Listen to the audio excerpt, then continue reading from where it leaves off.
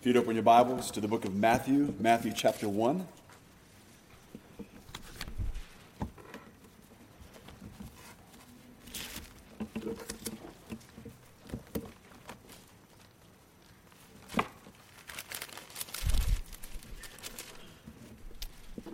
Let's bow for prayer. Father in heaven, again, as always, we are so grateful for the privilege we have to come and to gather and to open your word. Father, we ask that as we continue to go through our study in the book of Matthew, we pray, Lord, as we learn much more about the sending of your Son, Jesus, into the world. Father, we pray that you would help us to see clearly how you orchestrated all things to work perfectly according to your plan. Father, that as we read these words and phrases that are found in this book, we'll see, Father, how everything has come together in a way that is, humanly speaking, mathematically impossible. And yet, Father, reveals to us clearly that this is your plan, this is your doing. And that, again, that those things that we believe are rooted in truth, that this is truth.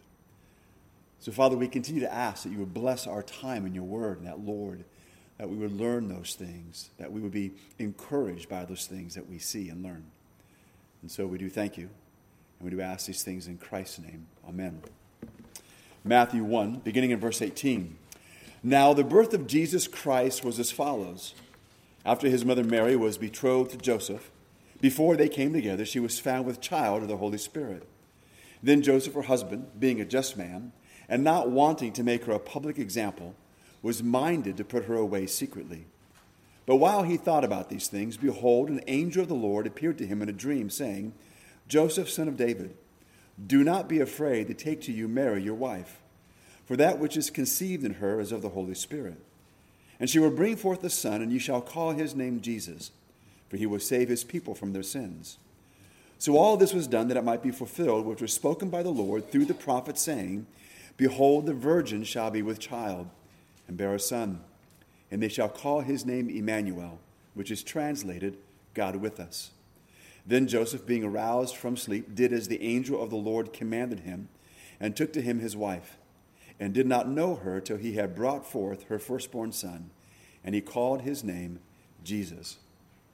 Last week, as we went through the genealogy that Matthew presents, we see that what Matthew really is doing there in that genealogy is immediately bringing up a problem. And the problem that he's bringing up is that if Jesus is the son of Joseph, then Jesus is disqualified from ever sitting on the throne. That would then eliminate him from being the Messiah. That would mean he is not the one that they are looking for, that another must come. That would mean that everything else that we have about Jesus would have to in some way be false because he is disqualified from the very beginning.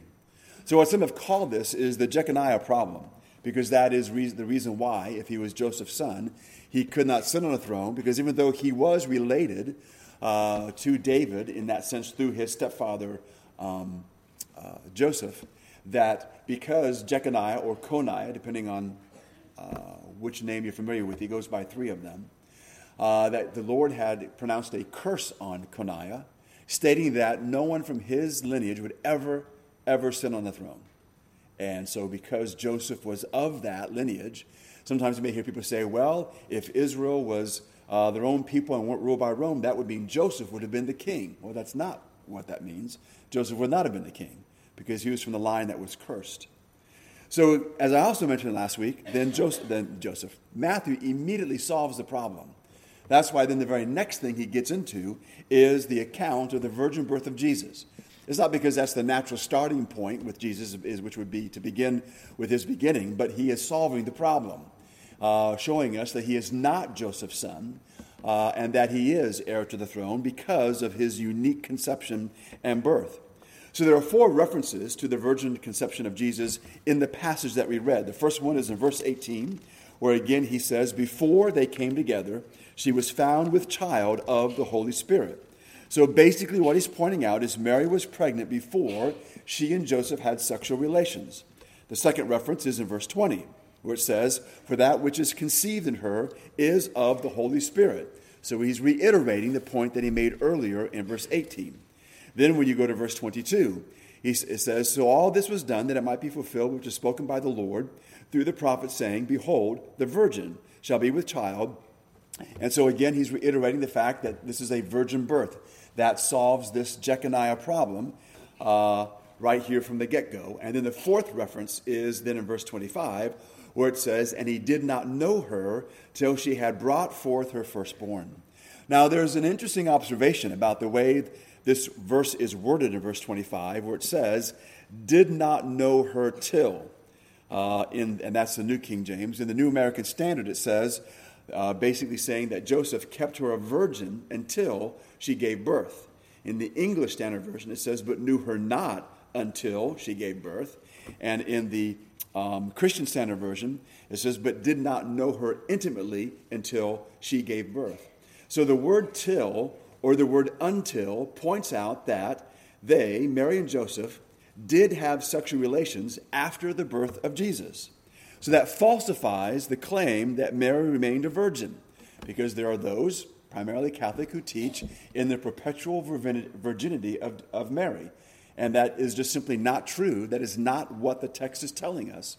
And it's clearly telling us that there was a point when she did have sexual relations, but that was after the birth of Jesus Christ. And so once again, goes back to the Reformation, where one of the main questions is when there's a conflict or contradiction between the church or the church's interpretation or the church's teaching of Scripture and the Scripture itself, what do you go with? Well, as Baptists, we always go with the Scripture. We go, what does the Word of God say? And here again, I believe that it makes that clear and resolves that problem for us. And so if you ever get into a discussion with anyone about that, you then can simply take them to that passage, have them read it, ask them to explain to you what that verse means, because it's not hard, and then have them defend their belief or their church's belief in the virgin birth. What some people have said to me when I've talked about that, they say, well, I don't believe everything my church teaches. And so then I ask, then why do you go there? If that's false, what else is false? And of course, the goal is to lead to the fact that even though they have that wrong, they have the gospel itself wrong. And that's an important thing. In Matthew 13, chapter 13, verses 55 and 56, again, it reads this way. It says, is this not the carpenter's son? Is not his mother called Mary, and his brothers, James, Joseph, Simon, and Judas, and his sisters, are they not all with us? And so then that also mitigates against Mary remaining a virgin, because she had at least 6 other children. We don't know how many sisters there were, but since the word sisters is plural, that means there's at least 2. So we've got 6 siblings of Jesus that are mentioned here in this passage. And so that also, is evidence against this idea that Mary remained a virgin. John MacArthur says this about the importance of the virgin birth. He says this: the virgin birth is the only way to explain how the Messiah can be both God and man. If Jesus had a human father, he was just a man. And if he was just a man, he could not be the Savior. And if Jesus is not the Savior, there is no gospel, no salvation, no resurrection, no hope beyond this life. So it does more than just resolve the issue as to whether or not Jesus was qualified to be both the Messiah and to be the King of Israel, to be able to sit on the throne. It does resolve that, but it goes beyond that. It is a foundational doctrine that we must believe in. Like other foundational issues, people then ask the question, so do you have to believe in the virgin birth to be saved? And so my answer to that is yes and no. An individual may hear the gospel, not really understand the whole idea of the virgin birth, and believe in Christ as their Savior. And if you were to ask them, do you believe in the virgin birth, might even say no, but as they learn that that is clearly what the Scripture teaches, then they will believe in it. Now, if they are then clearly taught what the Word of God says on that, and it's okay to have their doubts and have their questions, and when those are being answered or have been answered, and they then refuse to believe in the virgin birth, now I think we have a problem. And that person may not be a believer.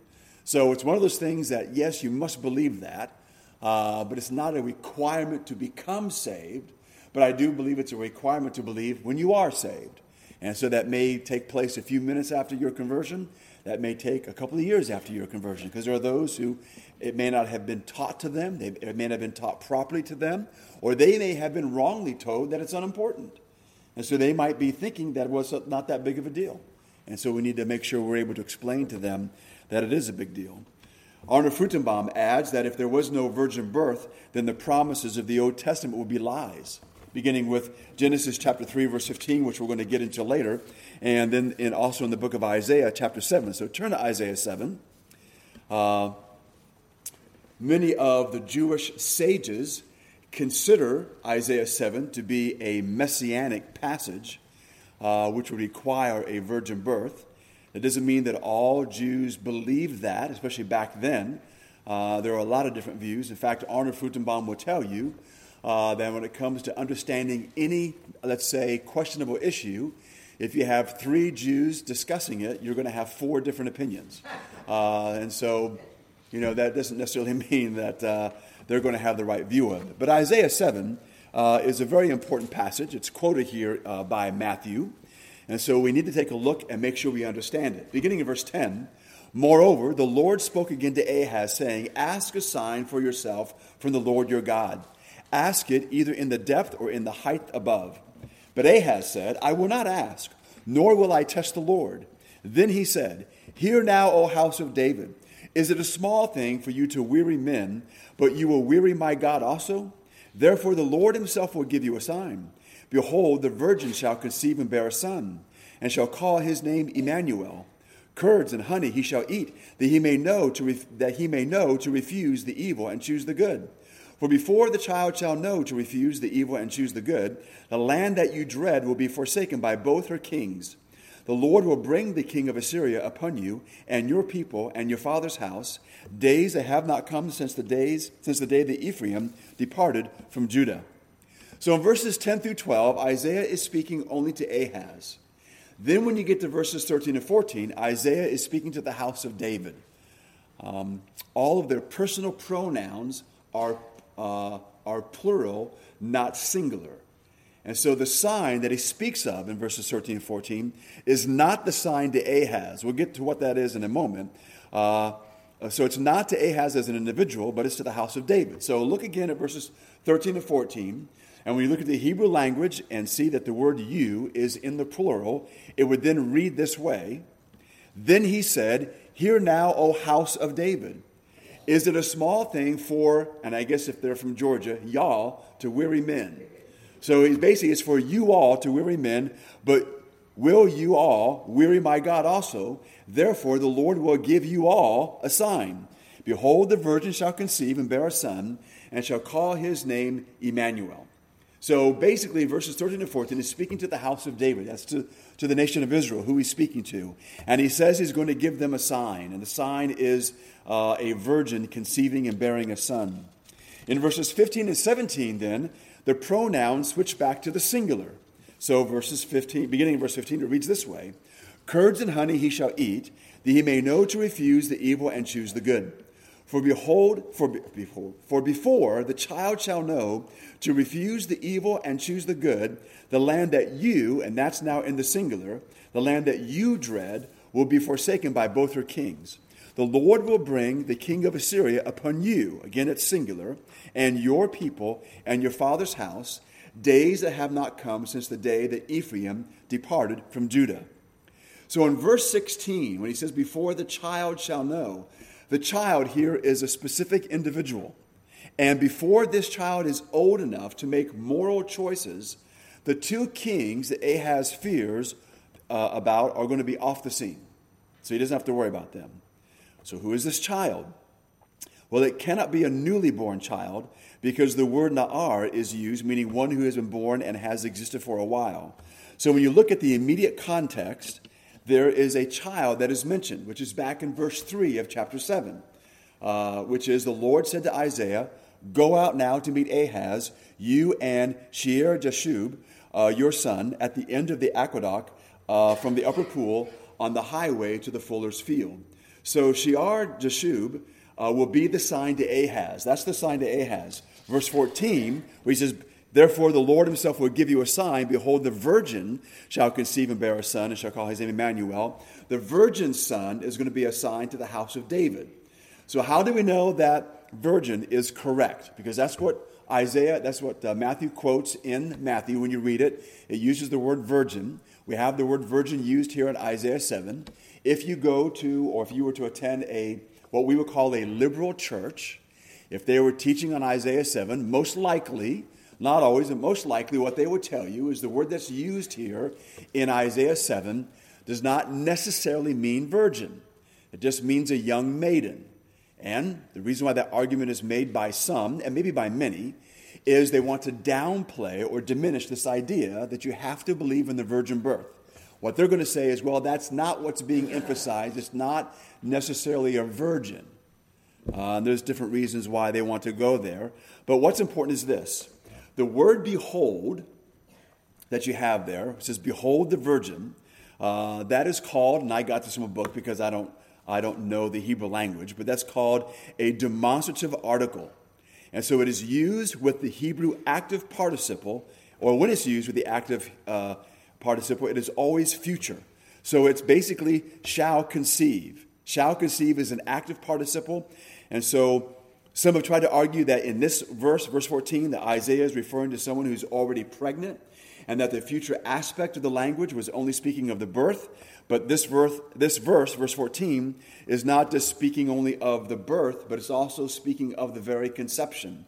Again, behold, the virgin shall conceive. So the whole thing is being viewed in the future. So this is not, verse 14 is not speaking of or about a woman who's already there somewhere in the court who's already pregnant. Because again, there are several different commentaries on this, and some of them, again, may have a liberal slant, and you're going to come across those kinds of arguments or statements. The next thing that is dealt with by them or denied by many is, again, that this is necessarily speaking of a virgin.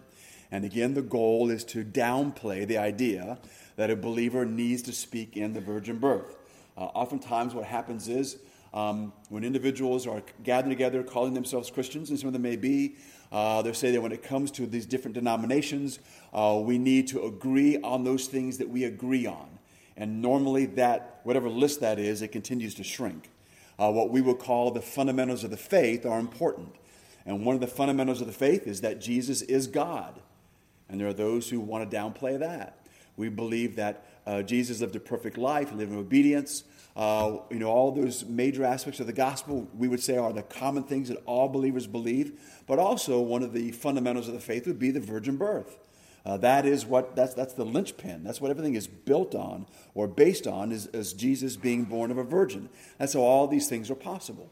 So then when someone wants to downplay or diminish or maybe eliminate the idea of the virgin birth, that's a very important thing for us to pay attention to. Is what they are saying, does it hold any weight? Is what they're saying true?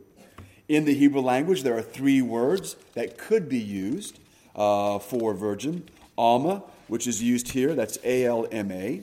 Then there's the word na'ara and the word Bethulah. So when it comes to na'ara, that is a Hebrew word that can refer to a virgin or to a non-virgin. It's nondescript.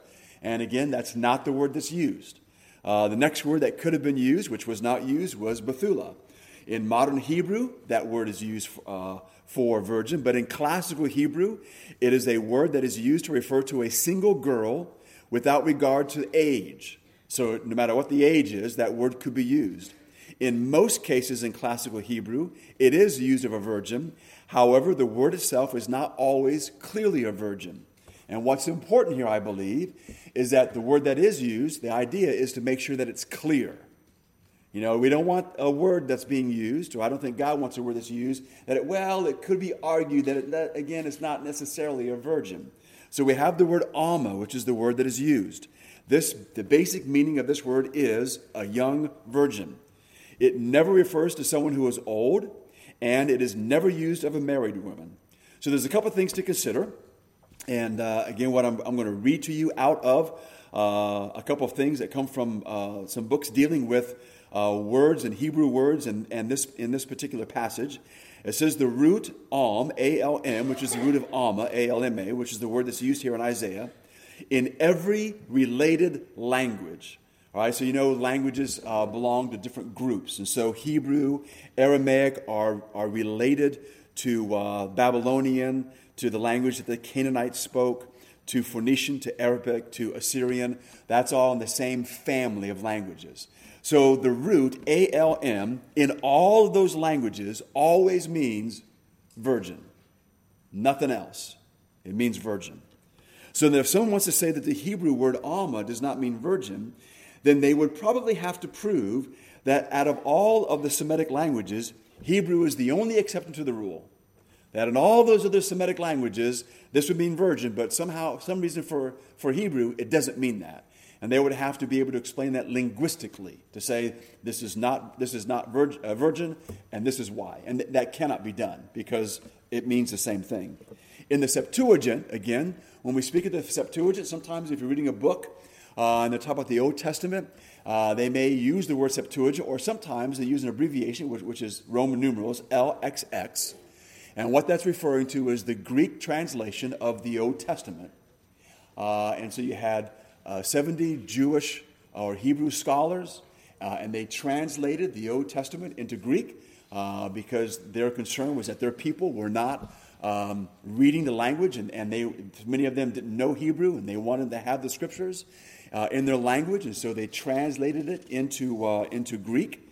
And so when they did that, the Jewish translation of the Septuagint, which took place around 200 BC, Elam was translated Parthenos, and that is a word that always refers to an unmarried woman. Some say it is a word that is used strictly for a virgin and never for a married woman. So back in relation then to Isaiah chapter 7, verse 14, the Greek word then is at least an unmarried woman, and that much is clear. So that then leaves us with a couple of options. And the options would be this, because remember, this is a sign. This is a sign that's given to the house of Israel. So either you do have a virgin birth or you have an illegitimate birth. That's the two options you're left with. So if you ask yourself, who is it that's performing this miracle? Of course, that's God. God is performing the miracle. And an illegitimate birth is not much of a miracle. And since this is something that God is doing, it would seem odd for God to be using an illegitimate birth to prove his point. In fact, I know that there was some ad campaign that came out several years ago. I don't know how many, but I don't know if people were trying to be cute. I think they were trying to make some kind of a social point, and that is they were saying that the ads were basically that Jesus was an illegitimate child. And the idea was, I guess, to support single mothers. Well, there's a lot of ways to support single mothers, but to say that Jesus was an illegitimate child is not the way to do that, because that would be inaccurate, because he was not illegitimate. He did have a father. His mother was unmarried, but once again, we have the miracle of the virgin conception and the virgin birth of Jesus Christ. So since this is supposed to be a sign from God to the house of David, or for the house of David, meaning that the house of David, first of all, can't be eliminated until this thing takes place. It doesn't mean that the house of David will be eliminated, but that the promise here is for her comfort, regardless of what takes place in history. So that no matter what takes place in history, Israel is going to understand that there's going to be this sign that's going to be given to it from God. And there were some Jews who were alive when Jesus was born, who believed that very thing. There was the old man that we'll read about later that was waiting in the temple. He was very old, and the Lord had told him that he would not die until we saw the promised one. And well, what promised one was he waiting for? Well, he believed what Isaiah chapter 7 said. He believed what Genesis 3 said, and he was awaiting for the coming of the Messiah. And I believe that he believed that it would be a virgin birth. It would be a miraculous kind of instance that would take place. And, of course, the Lord allowed him to see his son before he passed on. So, again, when it comes to this, another thing to take note is that in this passage in Isaiah 7, it again reads, "Behold, the virgin shall conceive and bear a son." So we have the definite article, the virgin. So the rules concerning the use of a definite article and who it's referring to, again, are as follows. And I got this from Arnold's book, where he deals with this passage and with the Hebrew language. And he says this. Number one, the first rule of a definite article that's used when it speaks of, in this case, the virgin, it is a woman already mentioned in the immediate context. But there has been no woman that's been mentioned in the immediate context. So then the second rule is what's called the law of previous mention. And that is this. when some person or some event has become prominent in the minds of the people. When you say everyone knows what you're talking about. So the example that he gives would be the Exodus. So if we're talking and I say, well, let's talk about the Exodus. The first thing everybody thinks of is the Exodus that we have back in the Old Testament when Moses led the children of Israel out of Israel. You can use the word Exodus for a lot of things. But whenever we speak of the Exodus, that's what we think about because that's a prominent event. So here, in this case, as we're looking at Isaiah chapter 7, then who would people be thinking of? Who is this woman that they would have in mind who was a virgin? And so what Arnold says, and I believe that he's right in this, and when you look at the writings, some old writings of what we would call Jewish believers, those who have some things in writing before the coming of Jesus, they would all refer to Genesis chapter 3, verse 15. So let me read that to you. And I will put enmity between you and the woman, and between your seed and her seed. He shall bruise your head, and you shall bruise his heel. And so what many of the ancient writers recognized is the way that this verse is written, because it's unusual. Why would he say, and her seed? That's not the normal way of putting things, especially in a Jewish context. They don't write like that.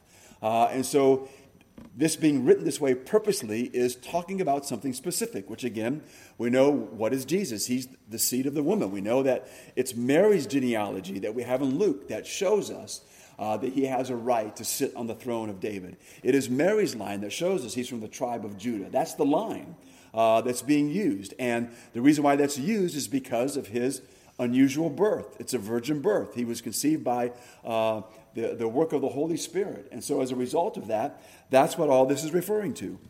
So again, Isaiah is simply explaining that passage. The Messiah is the seed of the woman, which again goes contrary to the biblical norm. And this is what Arnold says. He says, this goes contrary to the biblical norm since in Scripture the seed is always traced after the male line. The genealogies throughout the Bible always give the male line. However, for the Messiah, this will be different. Moses does not explain why it's going to be different and why the Messiah will be reckoned after the seed of the woman. That is explained here in Isaiah. The seed of the woman implies a supernatural conception. The Messiah will have no human father, so his lineage can only be traced through his mother or through the mother. So again, what all of this is emphasizing is this, is you cannot diminish the virgin birth, because if you do that, you have to change the Scripture. In fact, I believe that the word that Isaiah used is the strongest word you can use to make sure that there was no misunderstanding that Jesus Christ, that this conception and birth is going to be from a virgin. And so this miraculous event that took place is what then Matthew is speaking about, and then is foundational to everything else he's going to say in his gospel. Remember that he is writing primarily to a Jewish audience. That doesn't mean that there's not a lot in there for us to glean from, because there is. But his initial purpose, not his sole purpose, but his initial purpose and his main purpose was to prove to the people of Israel that Jesus is the Messiah. And that is a major deal. For them, the problem of Jeconiah and the line of Joseph is a deal breaker. And that has to be resolved. And so what does Matthew do? Matthew then not only answers that by speaking of the virgin birth, he then goes back to the Old Testament, what they know, the book of Isaiah, chapter 7, to show them that this is the fulfillment of that. This is what God promised. And for many of them, those who were awaiting for the Messiah, those who were faithful, immediately grasped and grabbed what he was talking about and would have not only understood it, but then would have believed it. And because, again, to them, it's a major thing. The significance then of the name of Jesus, which says that he shall be called Emmanuel, the name here that's mentioned in Isaiah 7, the name is not the proper name. It doesn't mean that he's going to be called that as far as his identity. It's actually used as a description of the person, or it's a word that's used as to describe the character of the one who's being spoken about. So we know that throughout the Bible, oftentimes when a parent names a child, it shows us the thinking of the parents. And helps us also to see what's important to them. As to the name and to maybe its meaning, in America, we're a little different in that way. A lot of people don't really get get deep into what a name means. Sometimes people do, but for many, it's just, well, my dad's name was John, so we're going to call him John because I like my dad. Or, I like such and such a name because it's a cool name. Or I like this name because I like that person, or whatever it happens to be. And we really don't get into what the name means. But back during the time of Jesus and before then, most definitely in many different cultures, the name you give to your child was very important, and it was significant for good or for bad. And so here it's the same way. Again, when it comes to this, when God names a person, I believe it's more than just what happens when a human parent names their person. When God names a person, it shows or reveals the character of the one who's named. And so God says that he will be called Emmanuel. So that means the character of the child is with us, God. That is how it would literally read, with us, God. Or, as we have read in the passage today, God is with us. And we know that when Jesus came, he came to do what? To reveal to us the Father. We also know this, that Jesus is 100% man and 100% God. He is God with us. He came to dwell among us, to live with us, to reveal to us the Father. And that is his character. That is what he's all about. And that's what he did. And that's, once again, exactly what this is talking about here in this passage. So those who deny the virgin birth also sometimes will say this, that, well, but that's just biologically impossible. And they're right. Of course it's biologically impossible. It's also biologically impossible to create Adam from dirt. I know that we've heard about scientists trying to create a test tube baby. I have not yet heard anyone saying, we've got a greenhouse, we've got some dirt, we're going to make a human. No one's ever tried that, at least no one that I've heard of is trying to do that. So that's biologically impossible, and God did that too. So what we know as Christians is biological impossibilities mean nothing to God, because God transcends the natural world. Some claim that Jewish Christians invented the virgin birth. But why would they invent a virgin birth when they weren't expecting one? Because most of them had misunderstood Isaiah 7. When Matthew quotes Isaiah 7, he's helping them to put all these things together. Remember, there were quite a few different views about who the Messiah would be and what the Messiah would be like. What most of them were looking for was someone to come to deliver them from Rome. What many of the Pharisees were looking for was their belief was that the Messiah would be a Pharisee. And this whole idea of a virgin birth, nobody was thinking in that way. No one of any prominence was thinking in that way. I do believe there are those that once they grasped, again, what Matthew was saying, they immediately clutched onto this. They immediately embraced this idea and knew that this was true. But again, from its inception, from the very beginning, the Church of Jesus Christ has always believed in the virgin birth. That has been foundational to the church as we know it, going all the way back to the book of Acts. That's always been there, that Jesus is God, that Jesus is man, all the things that we believe about the gospel. It's been foundational with the church from the very beginning. This was not added on later. This was not something that somebody made up. In fact, if you were going to create a religion, most people would say that if I'm going to create a religion, I wouldn't create a virgin birth because that's way too hard to believe in. We want to make it much more palatable to people. So this kind of goes against the natural tendency that people are going to have. Aristides was a post-apostolic writer, and he said this of Jesus.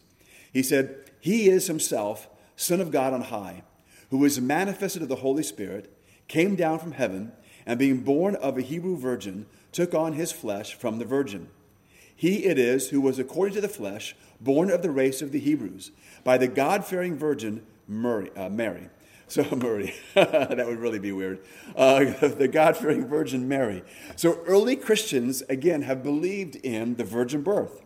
Jesus Christ, again, is Christianity. Apart from him, we have no faith, no salvation, and no hope.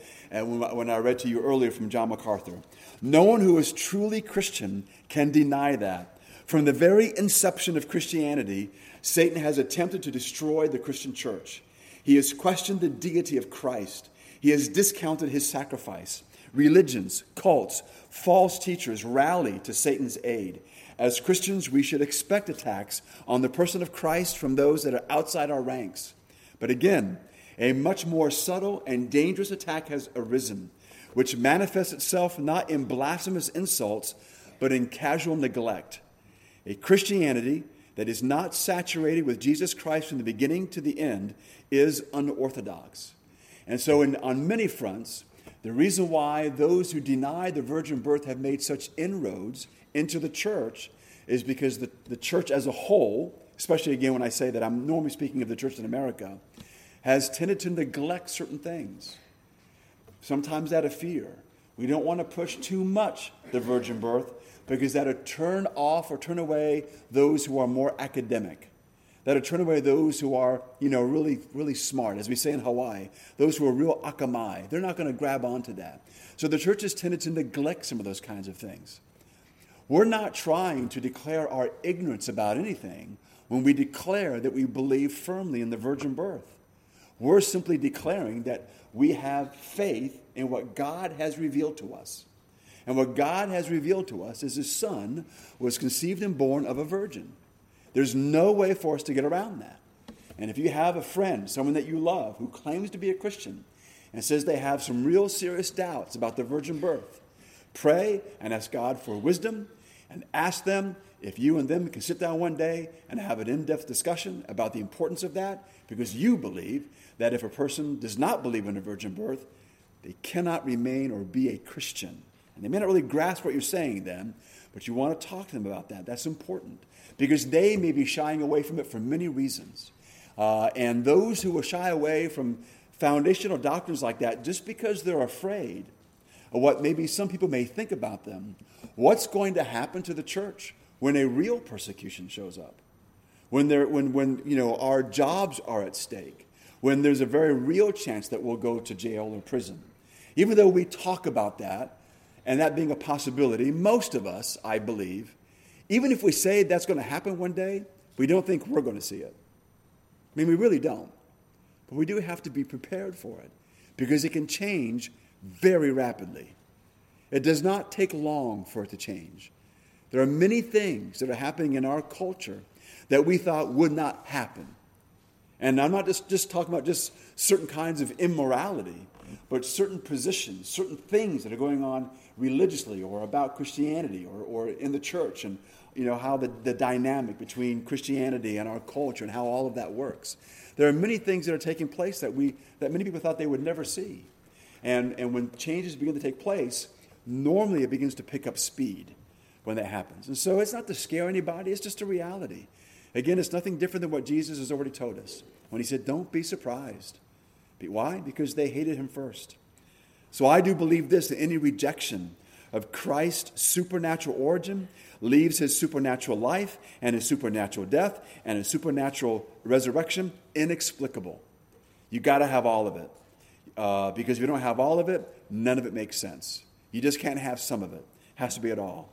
So if Jesus was not born of a virgin, then the claim that He can save is highly questionable. So we will end there. And again, my challenge to you is, again, as Christians, we need to ask ourselves, do I really believe that the conception of Jesus and His birth was of a virgin? Do I truly believe that? To the point that I can say, I know that's true. I trust and hope that you can, with great confidence, say that. Though many others will deny it, we must believe that. And I believe that God will reward those who have faith in Him. Again, our faith, there's substance to our faith. The evidence, I believe, is there. But it is not based only on evidence. We still must take God at His word. And He's proven Himself to be trustworthy, proven Himself to never be a liar. And we can take this and we can build our faith on the truth of what the Word of God says. Let's pray. Father in heaven, again, we are so thankful to You, Lord, for Your goodness and for the clarity of Your word. We thank You, Father, that over and over again, in fact, we saw 4 times, Matthew went out of his way to make sure that he reiterated the virgin birth or the supernatural birth of Jesus Christ. Father, we thank You for that because, Father, we know that our salvation to be achieved had to take place with the death of Jesus, a supernatural death that did result in a supernatural resurrection of Jesus. And Father, we are so grateful for that. In fact, Father, our salvation, our hope resides in the fact that a supernatural event surrounded Jesus in all that He did and said. And we are grateful. I pray, Father, for any here tonight who may be wavering in their faith over these things. I pray that they would be encouraged and they would be strengthened. I pray, Lord, that when they think about the birth of Jesus Christ, that there would be a sense deep within them that we can stand firm on this because the Scripture clearly declares this and teaches this. And I pray, Father, that you would encourage and reward each one who clings to the truth of your word. Father, we do pray for those who may be in doubt, whether it's anyone here tonight or others that we know. We pray, Lord, that you would give to us wisdom, give to us courage, give to us the knowledge that we need to speak with them, maybe just to challenge them, Father, to do the study themselves, to see if these claims that are made about Jesus are true or not. Because, Father, we know that for the one who wants to make an honest inquiry, you have no fear, and we should have no fear of what they will discover, because they will discover the truth, that yes, indeed, Jesus was conceived and born of a virgin. Father, we thank you, and we do ask these things in Christ's name. Amen.